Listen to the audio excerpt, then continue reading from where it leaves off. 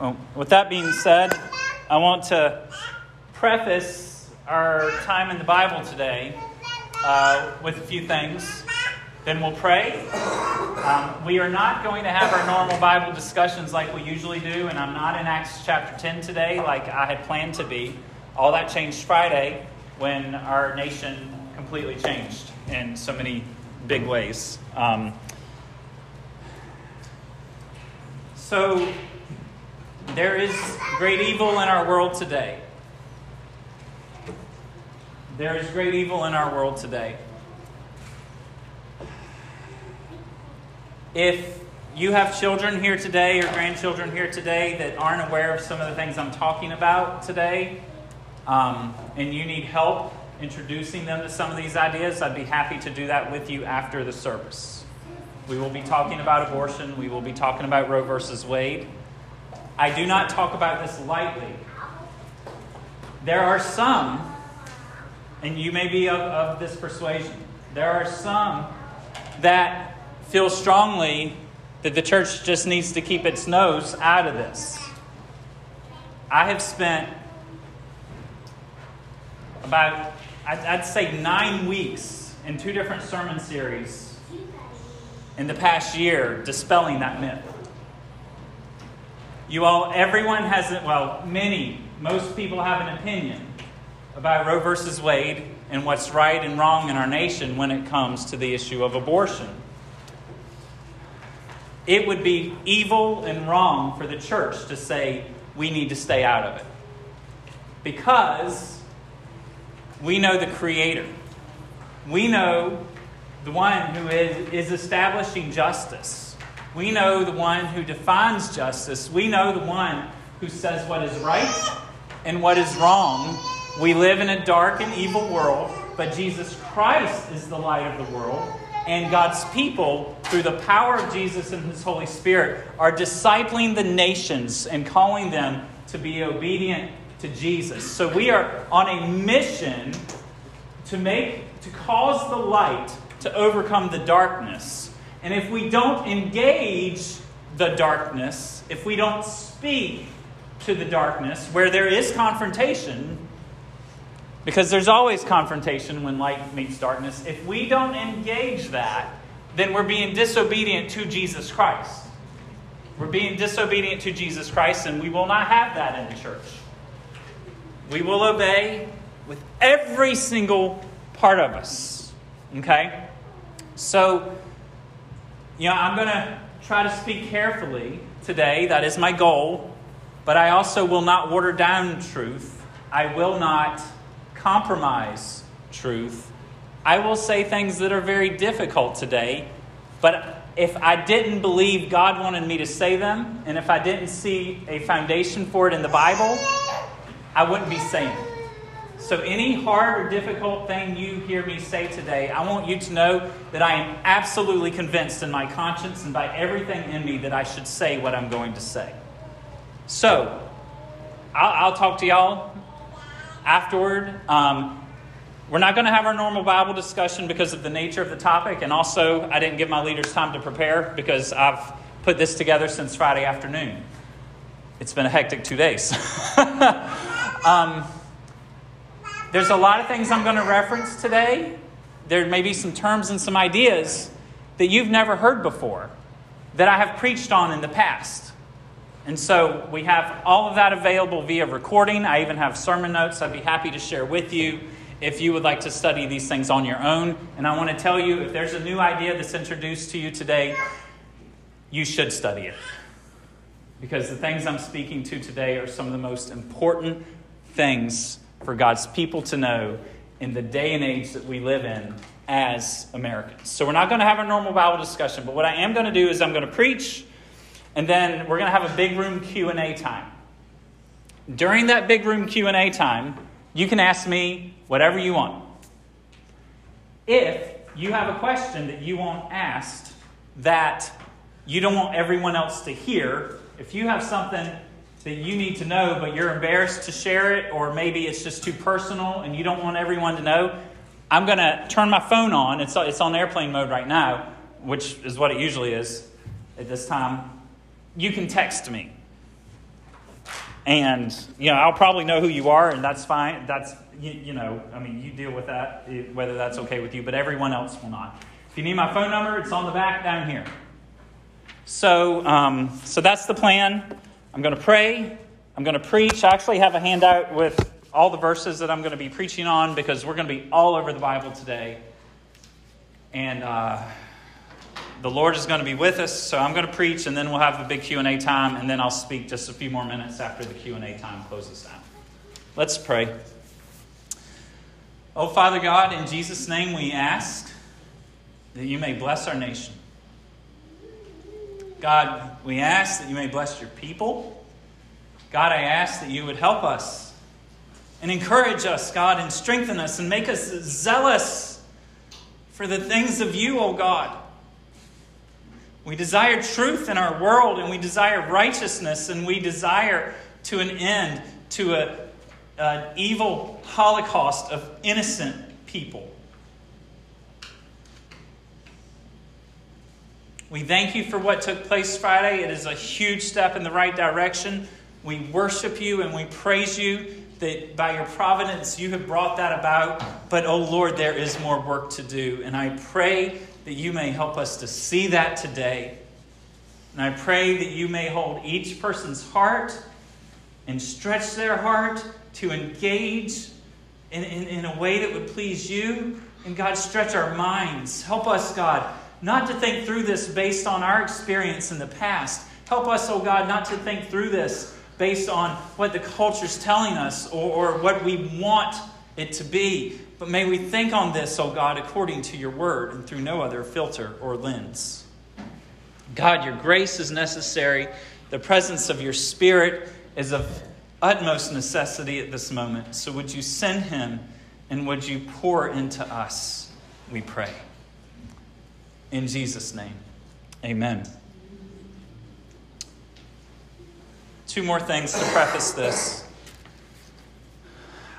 I don't know that there's a family in our nation that hasn't been affected by abortion. And when I say family, I'm speaking of extended family. I'm not just talking about our household, my household, a single household. I'm talking about extended family, okay? And I also want you to know that Jesus loves people who have had abortions. Jesus loves women who went to that clinic. Jesus loves the boyfriends and the husbands who paid for that thing. Jesus loves people who have had abortions. He wipes away any and all kinds of sin for anyone who would come. He loves us enough to accept us as we are. So I want you to know, if this hits home personally for you in a significant way, I want you to know that there is cleansing through the blood of Jesus. And if you know you're saved, if Jesus has already wiped away your sin, I want you to hold on tight to Jesus and to his gospel and to this news of forgiveness. I want you to be looking him straight in the face the whole time I preach, because I know this could be really hard. And if you're here today and you haven't believed in Christ and had your sins washed away, I want you to do that. He is pure and holy and untainted by sin, and we are corrupt and depraved in every single way. But him in his goodness washes away sin. He gave himself as a perfect sacrifice, and Jesus took the punishment that all of us deserve. He did it out of his great love for us. He died a criminal's death, which we should have died, and then he rose again in victory over sin, over the death, and over the grave. And I want you to know you can be saved by calling on Jesus Christ. There's no one else that can save you except for Jesus. So hear me say that and keep that in mind. Kristen, could you pass this up? So Joe's on that side. If you would do these two tables, please. Thank you. So I told you that we have a lot of scripture and it's all over the place. So instead of taking the time to flip-flop everywhere, I wanted to provide a printout with that scripture.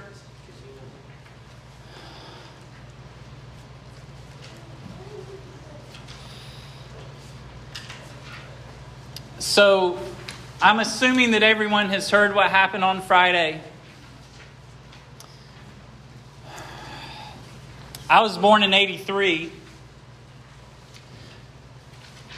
But in 1973, 49 years ago, the highest court in our land said that every state in our nation had to allow people to have an abortion. 49 years ago, the highest court in our land said that every state had to allow people to have an abortion. It was a case called Roe versus Wade. And on Friday, the Supreme Court did what they should have done decades ago, and they said that the court was wrong in 1973. And they overturned a decision. You all, my great-grandchildren are going to read about this week in their history books. And people in our nation either love this or hate it. This is a polarized topic. I don't need to tell you that. Look at Psalm 33 with me. God is going to have His way in the nations, including our own. God is going to have His way in the nations, including our own. Psalm 33:10, the Lord brings the counsel of the nations to nothing. He frustrates the plans of the peoples. The counsel of the Lord stands forever, the plans of His heart to all generations. Blessed is the nation whose God is the Lord, the people whom He has chosen as His heritage. You all, in this, we see that God is providential and sovereign over all the nations. We have powerful nations in our world, and indeed our nation is perhaps the most powerful of them all. And you know, that can be debated, but here we see God's supremacy over nations. We see that when He wants to, He frustrates the plans of the people. And He takes the plans of the highest kings and the most powerful legislators and presidents, and He brings them to nothing. But His counsel, verse 11, will stand forever. When God wants to do something, He always does it, and no man can stop it. And in verse 12, here's the blessing. Blessed is the nation whose God is the Lord, the people whom He has chosen as His heritage. You all, we are the church of Jesus Christ, and Jesus has commanded that we shall disciple the nations. That's not just go and disciple the nations, but we are to disciple all the nations, including our own. We are to bring them into the obedience of Jesus Christ. And so that is what I am trying to do in this sermon today, and rally us together to do this. For the nation whose God is the Lord, the true Lord, Jesus Christ, there is a blessing. It has to do with joy and happiness coming to the country, coming to the people who worships the true God. Look at Proverbs 14:34. How do we have a strong nation? Proverbs 14:34, righteousness exalts a nation. That's how you have a strong nation. There must be righteousness within the nation. But it says sin is a reproach to any people. And if you read the Bible and the story of the Bible, you see hundreds of times that God promises to bless nations that follow Him, that are live righteously, and He promises to curse nations that do not. And then there's also hundreds, maybe dozens of occasions. I don't know that there's hundreds, but there's certainly dozens. There's dozens of occasions where He calls a specific nation out, and He wipes them off the map because of their unrighteousness. You all, we are not exempt from that as the United States of America. This nation could crumble in our lifetime. Take that to heart. I hope we never see it. I hope it never happens. I hope we're still here when the Lord comes back. But we are not exempt from judgment. So Proverbs 14:34. Righteousness exalts a nation, but sin is a reproach to any people. Let's look at that phrase, righteousness exalts a nation. So there's kind of two levels of righteousness. There is individual righteousness, right? And when I look at this verse, I think that, it has to do with if there's a lot of individuals within a nation, then the nation is more likely to live righteously, right? Because there's so many people who live that way. And that is a huge part of the thought of this verse, I believe. But there's a second aspect. And it has to do with corporate righteousness or national righteousness. That is not necessarily focused on the individual. It's made up of individuals. But what about the righteousness of our nation? One of the ways that you can judge whether a nation is righteous or not and can qualify for God exalting and lifting up and blessing the nation is by looking at the laws of that nation. You all, nations should have righteous laws. Civil authorities should be right and just. You all, I preached on this extensively back in March and April. And so I want to read Jeremiah 22 with you. It's on your sheet, I believe. Read this follow along with me. This has to do with God is speaking to kings. And this has to do with how kings are to lead. Now keep in mind when I read this, we don't have a king, but we have a constitution. And that's a pretty great document. Let me tell you what. Men who wrote that knew a lot about this book that we're preaching from today. And the Constitution has more authority than presidents and congresses and courts.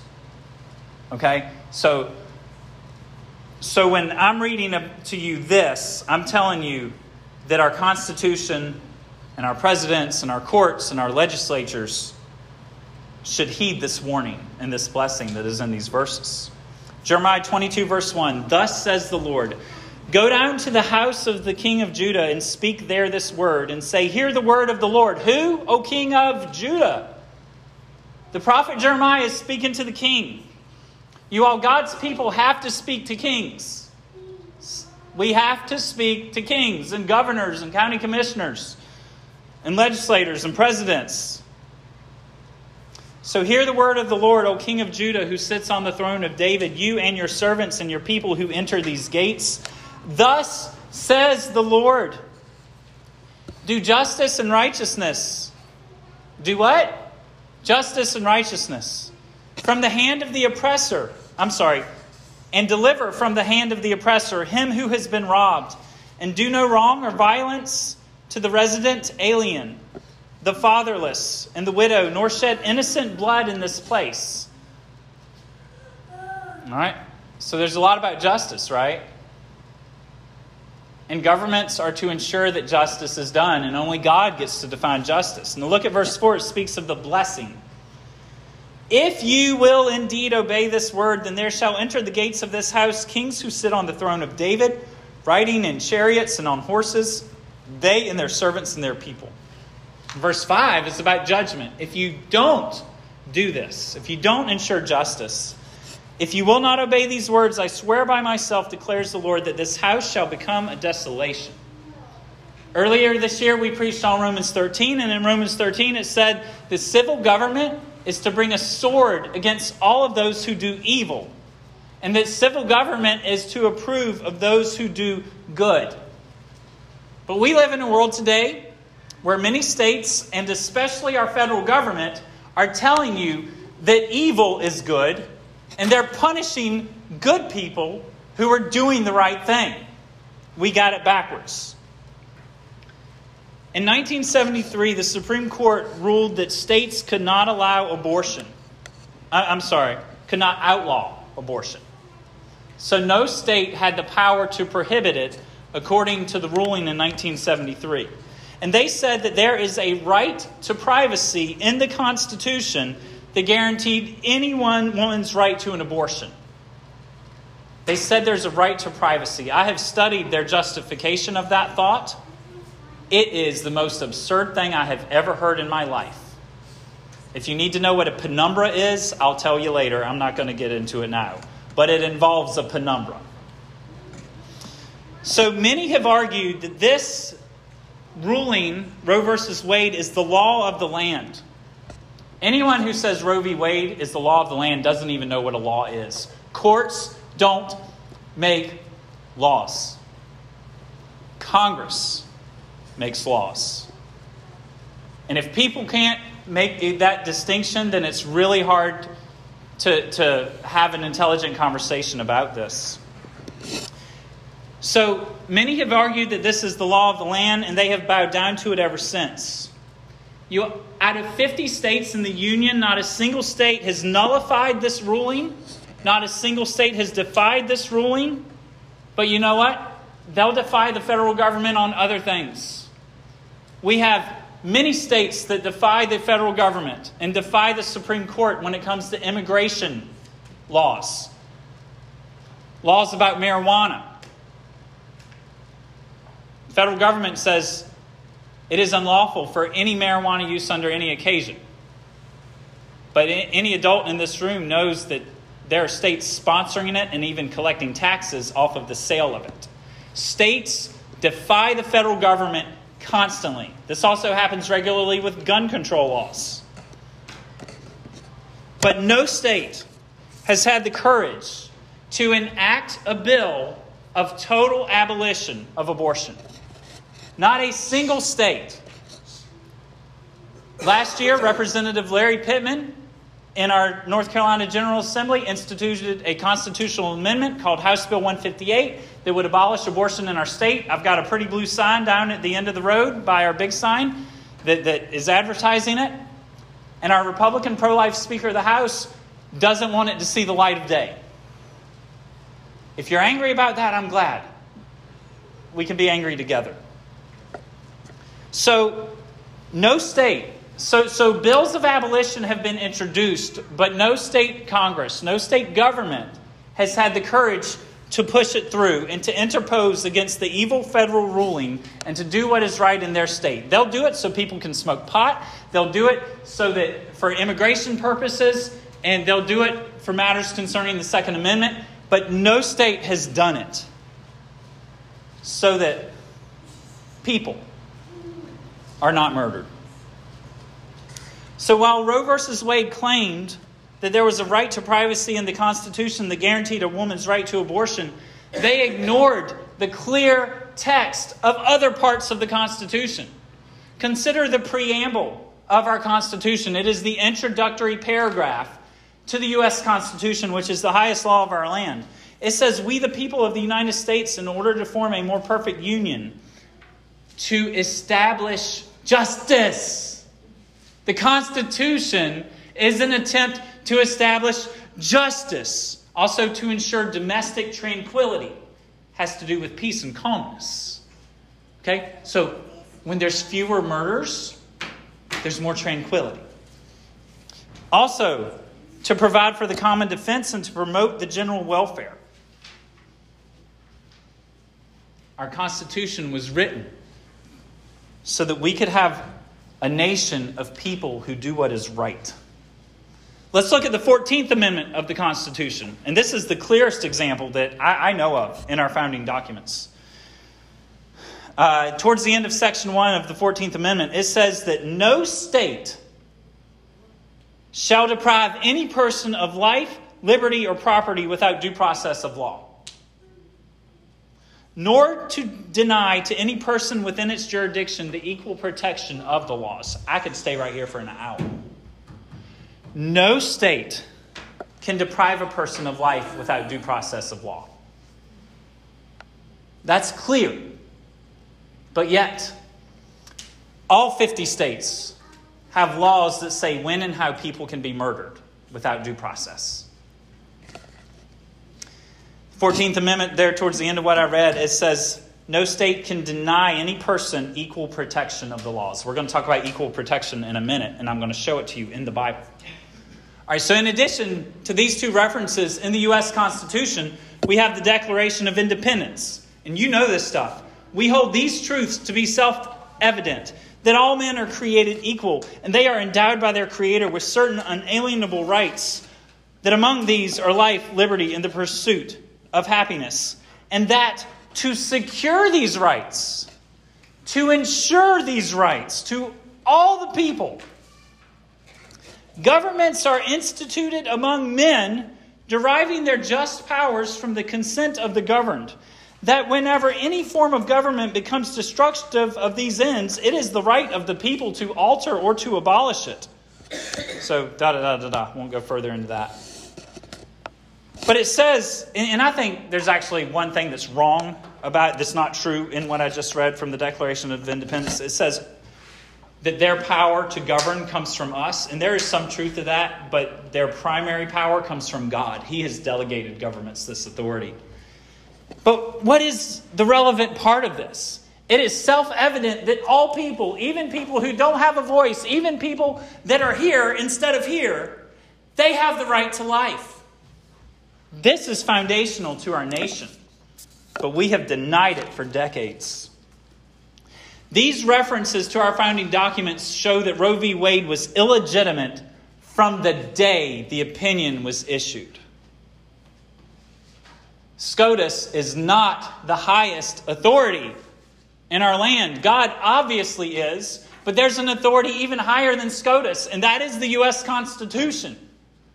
So when they go wrong, we say you are wrong, and states should say you are wrong. You do not have authority over this Constitution. This Constitution is clear. You are wrong, and your ruling is illegitimate. This is called nullification. And if you've never heard of nullification, you can find it in the writings of our founding fathers. And it has happened throughout history. I provided several historical examples of this in March and April in my sermons. So, the laws of our land say that Roe v. Wade was illegitimate. Well, I want to tell you that the higher law, the law of God, also says it, right? And shouldn't that be enough for God's people to say no?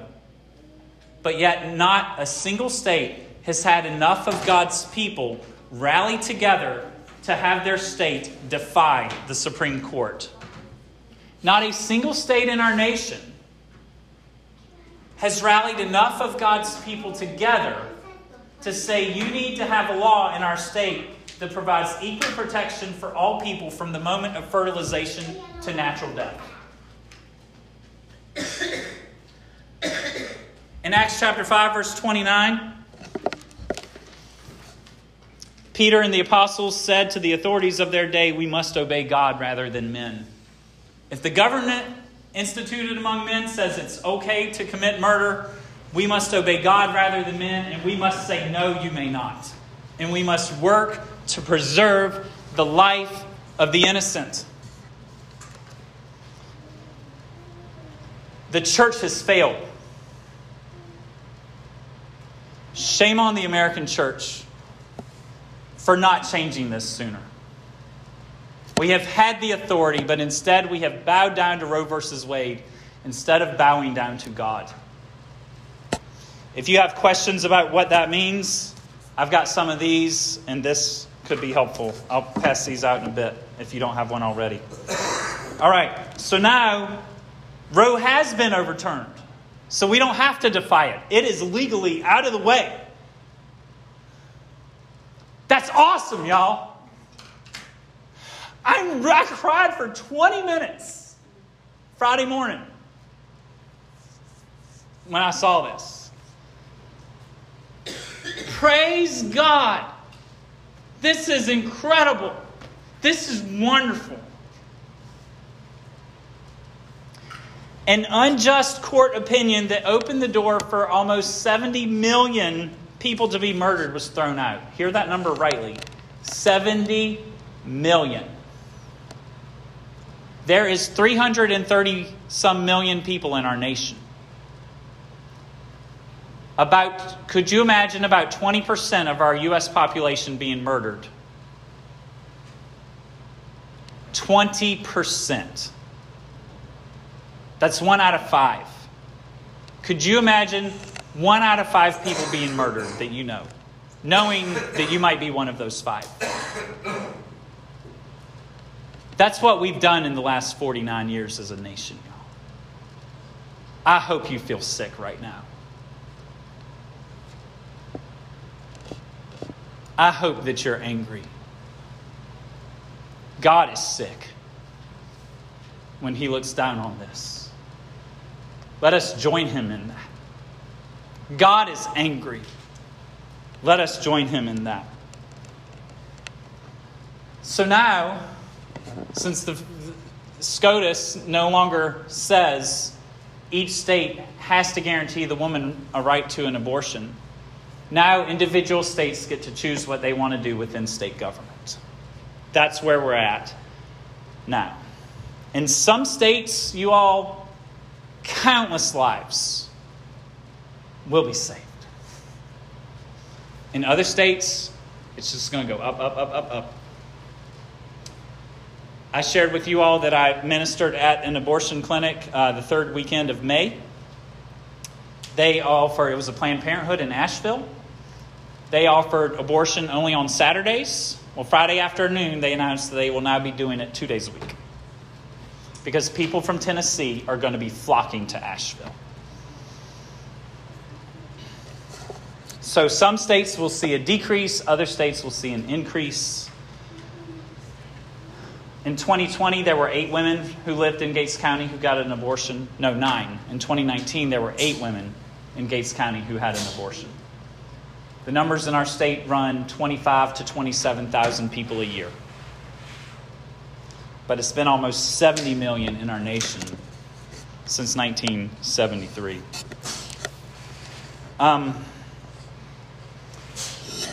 So some people are saying that abortion is now outlawed, that it's now illegal, and that cannot be further from the truth. If you hear anyone say that, please know they are misinformed. They're probably well-meaning, but they're misinformed. Supreme Court is no longer saying that each state must now allow abortions. They're saying that each state can now legislate it however they would like. And it's kind of forecasted that about half the states in our nation are going to heavily restrict it. And even about 13 states have what they call a trigger bill that came into law at some point in the last 49 years. It says if Roe v. Wade is ever overturned, then these restrictions are automatically going to be put in place. The state of Texas has one that says 30 days after Roe v. Wade is overturned that all abortions are banned with 2 exceptions. Okay? So that will no doubt save many babies, but it doesn't go far enough because they allow exceptions to it. You all, what happened Friday was good. An unjust ruling was struck down, but you all, it does not go far enough. It is partial justice, which means that in the laws of our land, it says you may murder. It means that there is injustice in the legal code. And you all, we are an unrighteous nation because of it. God requires justice in the nations. And one aspect of that has to do with partiality or favoritism. I like the word partiality. It's a word we're not as familiar with. A lot of people aren't. Think of the word favoritism. It would be really bad if I loved 6 of my kids so much, but one of them I didn't really care about. That'd be horrible, wouldn't it? There's no place for partiality. In the book of James, it says you shouldn't treat some types of people this way and other types that way. It forbids it. And the legal term that's popular today that calls for an end to partiality is equal protection. And you see this on the screen behind me. This is from Bradley Pierce at Abolish Abortion Texas. Equal protection simply means that the same laws that protect these people who have already been born should also protect these people. If it says you may not murder and it protects these people, it should also protect those people. You all, justice is required. Micah chapter 6 verse 8. He has told you, O man, what is good, and what does the Lord require of you, but to do justice and to love kindness and to walk humbly with your God. You all, if there is not justice in our land, then that righteousness that exalts the nation is absent. We are forfeiting the blessing of God on our land because we fail to see that there's equal protection in our laws. Look at Proverbs 24, verse 23. These also are sayings of the wise. Partiality in judging is not good. Partiality in judging is not good. Whoever says to the wicked, "You are in the right," will be cursed by peoples and abhorred by nations. Apply that to the U.S. right now. Look at your sheet. Proverbs 24:24. Whoever says to the wicked, "You are in the right," will be cursed by peoples and abhorred by nations. Did you watch President Biden's 15-minute speech Friday at lunchtime? He is saying to the wicked that you are right. He will be cursed by peoples and abhorred by nations. And our nation may just go along with him. And I just want you to know, I've been studying this a lot lately. It's a different sermon for a different day. If our nation does go under, God's going to take care of the righteous in the middle of that. You will suffer loss. It will be difficult, no doubt. But God's people are always protected when their evil nation is judged. Look now at Deuteronomy 16:18. More about partiality in judgment in law, in the courts of law. You shall appoint judges and officers, and this was instruction to Moses about how they were to set up the government in Israel, okay? You shall appoint judges and officers in all your towns that the Lord your God is giving you according to your tribes, and they shall judge the people with righteous judgment. You shall not pervert justice. You shall not show partiality. You shall not accept a bribe, for a bribe blinds the eyes of the wise and subverts the cause of the righteous. Justice and only justice you shall follow, that you may live and inherit the land that the Lord your God has given you. Do you see that? It's verse 19. You shall not pervert justice. You shall not show partiality. You shall not have laws that say you can murder this person, but you can't murder that person. So we can't have laws that play favorites. How would things go in our world if stealing was wrong on every occasion unless you were doing it from Food Lion?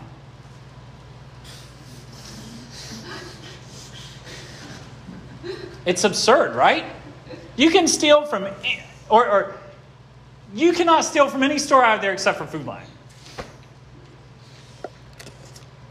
What if the laws that protect women from domestic violence were applicable to every single woman out there except for women between the age of 30 and 35?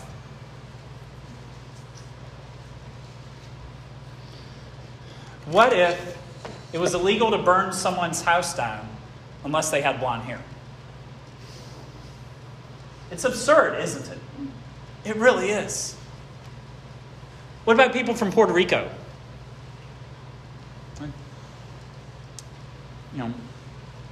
Let's have laws that protect everybody except for people from Puerto Rico. How would that go over? What if laws only protected people that were over 5.5 feet tall? You all, God's command to forbid partiality requires equal protection. God's command to forbid partiality requires that our laws protect everyone equally. No state at this moment in time has equal protection in their legal codes of all people. And this means that every single state allows some people to be murdered with no penalty. What I'm about to read to you is from Bradley Pierce at Abolish Abortion, Texas. He says, equal protection just means following the golden rule, as found in Matthew 7:12. Do unto others as you would have others do unto you. Equal protection just means obeying the second greatest commandment. Love your neighbor as yourself. Equal protection just means that the same laws protecting preschool children and any other born person from being murdered should also protect preborn children from the same thing. Politicians and judges who oppose equal protection want to discriminate against babies who are not yet born. And those politicians do not want the laws protecting their own lives to also protect the lives of babies before birth. Laws to protect me, but not for thee. Say that with me. Laws to protect me, but not for thee, which is just Old English for you. We need to repent of this sin. That's key, y'all. We got to repent as a nation and as individuals. We need to repent of this sin and demand that our elected officials and judges do the same. Do you hear that word demand? That's a very strong word. And I believe that, that's not Bible, but that's what the Bible's teaching. And Bradley Pierce summarizes it well for us here. All right, so the decision on Friday. Y'all, it was a huge step in the right direction. We rejoice and we praise God for it. But it didn't go far enough. It did not uphold the Constitution. It did not say that all preborn people must not be deprived of life. Thus, it failed to establish justice and equal protection for all people. You all, it did not meet God's command of kings, nations, and civil authorities to ensure justice within their realm. It did appeal a wrong judgment, but it did not go far enough to make things right. Abortion is still legal in all 50 states. And instead of it saying what the Constitution really says, the ruling only now says that the states can figure it out and make their own decisions. They can decide what's right and what's wrong. Now, I'm a huge fan of states' rights, and our federal government is 1,000 times bigger than it should be. And there are many things that should be left to the states that the federal government should not touch. And if you want to know more of that, read the 10th Amendment. But this is not one of them. This is clear. Look at Proverbs 14:34 again. I'm trying to hurry up. I know this is long, but we're going to get there. Proverbs 14:34, righteousness exalts a nation, but sin is a reproach to any people. You all, there's still sin here. It's a reproach. It's a disgrace. It's a shame. Our work is not done. You all, we must work to establish equal protection. You all, I am working closely with Abolish Abortion North Carolina. I met them June 30th of last year, so it's been almost a year to the week. They're an incredible group of people. Some of you were at the conference in Sanford on March 26th. I'm right now beginning to oversee their email marketing campaign. I'm doing a little bit of legislator engagement. I've talked to a number of state senators and representatives in the last year, and I've largely been disgusted by how they think about these things. And Abolish Abortion North Carolina and other organizations like us are working hard to develop resources and training so that all of God's people can know what it is that they're supposed to do. And I'm also pleased to announce that on October 8th, there is going to be a regional Abolish Abortion conference in Gates County. It's not going to be here. We aren't big enough. But on October 8th, there is going to be a regional conference here in Gates County where we're trying to rally northeastern North Carolina together to come get educated. Many of the same people who led the conference in Sanford in March will be at this conference. And they're even going to make a few trips here prior to the conference to help prepare. And I'm really, really pleased to announce that, you all. So let's talk about North Carolina and what's going on in our state. You love your state like I do? It's a wonderful place to live. So in 2019, there was a law that was passed that banned abortion after 20 weeks. The law was challenged in court and struck down by a high court, not the Supreme Court, but a higher court than our state court. So Friday, House Speaker Tim Moore and the Republican leader of the North Carolina Senate sent a joint letter to the Attorney General of our state, Josh Stein, saying, now that Roe v. Wade doesn't cause that law to be struck down, we have to implement that. And we want you to do it by July 1st. Okay, that's pretty good, right? And then it also said, if you don't do it, then we're going to work around you to make it happen. I'm on board with that. I think that's great. Good job, y'all. So that's one thing that's going on in our state since Friday. House Speaker Tim Moore, he's like the Nancy Pelosi of the state Congress. But he is a Republican, and he says he's pro-life, but he's not. But he has that position within the House. He says this on Friday: "Today's decision from the U.S. Supreme Court is long overdue and a major win for protecting life. The end of Roe v. Wade rightfully returns authority back to the states to determine abortion law. While I remain unequivocally pro-life," he wants y'all to know he's pro-life, right? "The short budget adjustment session does not afford us sufficient time to take up the issue." Hogwash. I'm pro-life, but I'd rather make sure we have enough money in the bank account right now and that our government that's way too big can be funded. I'm not done yet. "However, North Carolinians can rest assured that we are taking the necessary steps to ensure that current restrictions on the books will be enforced. North Carolinians can also expect pro-life protections to be a top priority of the legislature when we return to our normal legislative session in January." You all, their current session will end later this week, and they do not have another session until December. And that's going to be 1 to 2 weeks. And then everyone who's voted in November's elections will start their new session in January of 2023. And he says, we're going to deal with it then. 6 more months of baby murder.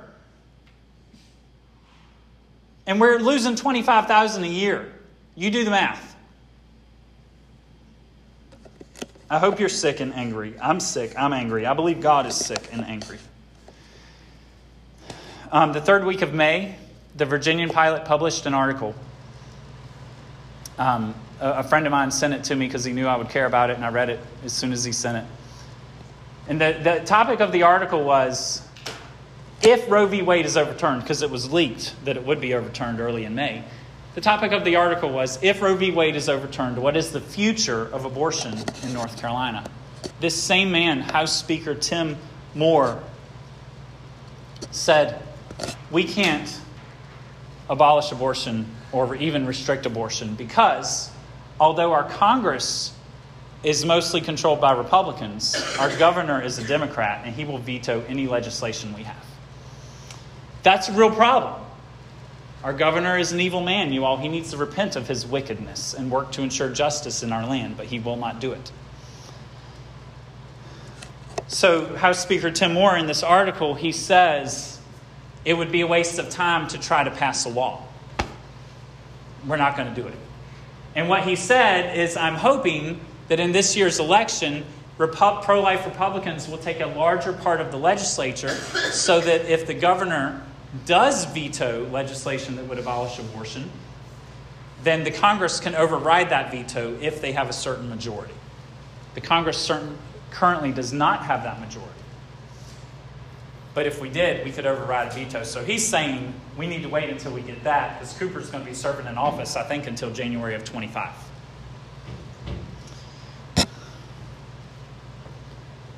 Here's what Tim Moore knows. This is why I'm mad as fire, you all. House Bill 158, I referenced it earlier. Check out the blue sign at the end of the road. Larry Pittman introduced House Bill 158 as a constitutional amendment to the state constitution. It is not a normal law that goes across Governor Roy Cooper's desk. Any law that goes over Roy Cooper's desk that he doesn't like, he can veto that, which means it doesn't become a law. This constitutional amendment, if passed in the legislature, if our state Congress would pass it, it wouldn't go to Cooper. Because constitutional amendments don't go to the governor. I didn't know this till Friday. I was already mad. I'm even more mad now. Cooper can't veto House Bill 158, y'all. It's a constitutional amendment. If it passed Congress, it would be on the ballot for the citizens to decide in November, you all. House Speaker Tim Moore is a member of a Baptist church near Raleigh, and he is courting the pro-life people of our state. He posts on Facebook and Twitter and everywhere and on his website about how pro-life he is. And he has been hiding this bill and killing it in one committee after another. And I could take you online and show you each committee it's been in. Howard Hunter, our local representative, who owns Hunter's Funeral Home on the corner of 37 and 158. He's our congressman. And he was the chairman of one of the committees that House Bill 158 was in, y'all. And he, along with Representative Tim Moore, Speaker Tim Moore, they want it to die. And Tim Moore is playing this game where Cooper's going to veto it so we don't have to do anything. And I say, no, you are a coward, Speaker Tim Moore. And you need to repent because the fires of hell are burning hot. I told you I was going to say harsh things today. And I told you I wasn't going to say them unless I was absolutely convinced that it is true. All right. I'm trying to wrap up, y'all. So we need to speak to our legislatures. We need to speak up about the evil. That's hard to do, right? But you know what? It prepares the good soil for the gospel. And we don't just tell people they're evil for fun, y'all. We tell people they're evil so to prepare them for the mercy of God, because we were once evil too, but Jesus wiped away our sin, and our greatest desire is not that they'll be in hell, but that they will receive the forgiveness of the gospel. You all keep that in the forefront of your mind again.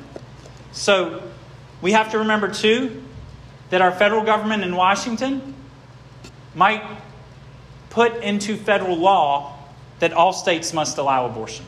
That is possible.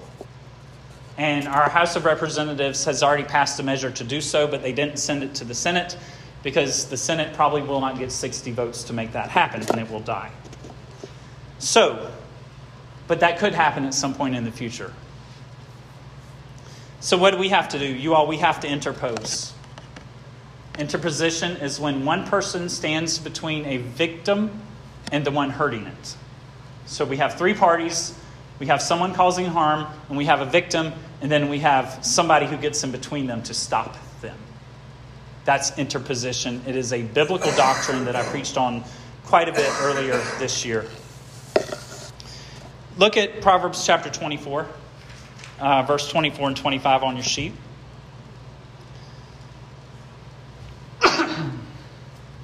Proverbs 20:24. Whoever says to the wicked, you are in the right, will be cursed by peoples, abhorred by nations. We've already looked at that. Look at verse 25. But those who rebuke the wicked will have delight, and a good blessing come upon them. Did you hear that? What are we supposed to do? We're supposed to interpose. We're supposed to be the prophetic voice of Jesus. Jesus came as a prophet, did he not? And he spoke the truth of God, did he not? And we are his very body on the earth today. We are to participate in this ministry as well, corporately, together. In Proverbs 24:25, look at your sheet. Those who rebuke the wicked will have delight. Those who rebuke the wicked will have delight. And a good blessing will come upon them. You all, over the many years, but more so over the last year, but this has been true for decades, for 20 years for me. There have been times when I have rebuked the wicked and I walk away. I walk to it with terror and difficulty sitting inside of me, but I walk away light as a feather. There is this sense of delight and joy, knowing I did the hard thing that God wanted me to do. Rebuke the wicked. You will have delight. Look at Proverbs 29:26 on your sheet. Many seek the face of a ruler, but it is from the Lord that a man gets justice. You all, we need to go to our legislators. If they change their mind, though, it's not because they were great. It's because God moved and worked in them. From the Lord, a man gets justice. So who's going to win the battle? Who's going to bring about the victory? God is, right? Look at Proverbs 29:27. An unjust man is an abomination to the righteous. How many of y'all feel that? You see the pro-choice, pro-abort people dancing around and all this stuff out there? I was in a conversation with a woman in a pink unicorn outfit a month ago, and bragging to me about her abortion. But this said, verse 27 says, an unjust man or an unjust person is an abomination to the righteous, but one whose way is straight, and it is an abomination to the wicked. If your way is straight and in line with God, you will be an abomination to the wicked. What does that mean? That means that the people who hate God are going to hate you. You've got to be okay with that. We have to get over that. We have to be okay with people hating us because we believe what is right. Are you prepared for that? We must do so. Look at Amos 5:10. They hate him who reproves or warns in the gate, and they abhor him who speaks the truth. What's the gate? The gate is where official business takes place in ancient cities, which is the life that Amos was in 2,700 years ago when he wrote this. They didn't have courtrooms. They had the gate. They hate him who reproves or corrects in the halls of power, you all. And they abhor him who speaks the truth. You all, Frederick Douglass, who was an abolitionist, he was an escaped slave. He lived in the mid-1800s. He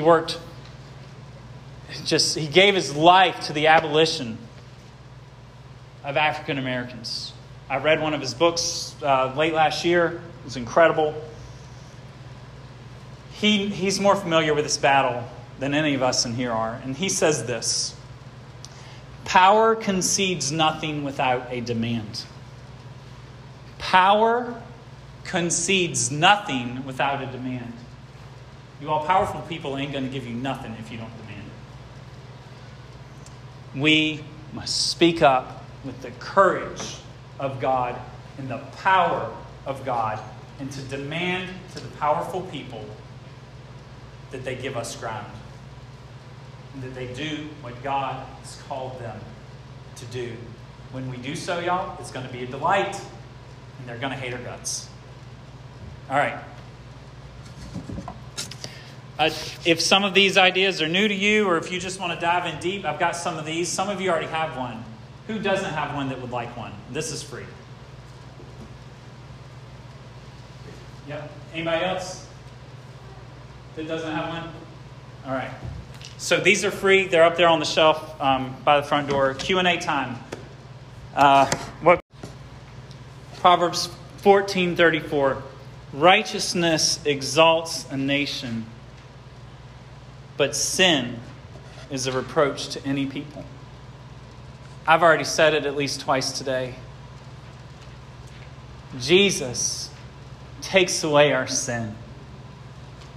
The lady that was cursing me in her pink rainbow unicorn blow-up outfit in Asheville a month ago. I got to show y'all a picture of it. It was crazy. God can take her sin away. And were it not for the grace of God, we would be dancing around in that unicorn outfit, y'all. Jesus loves sinners. And his arms are wide open to any and all who will call upon him. Let's pray.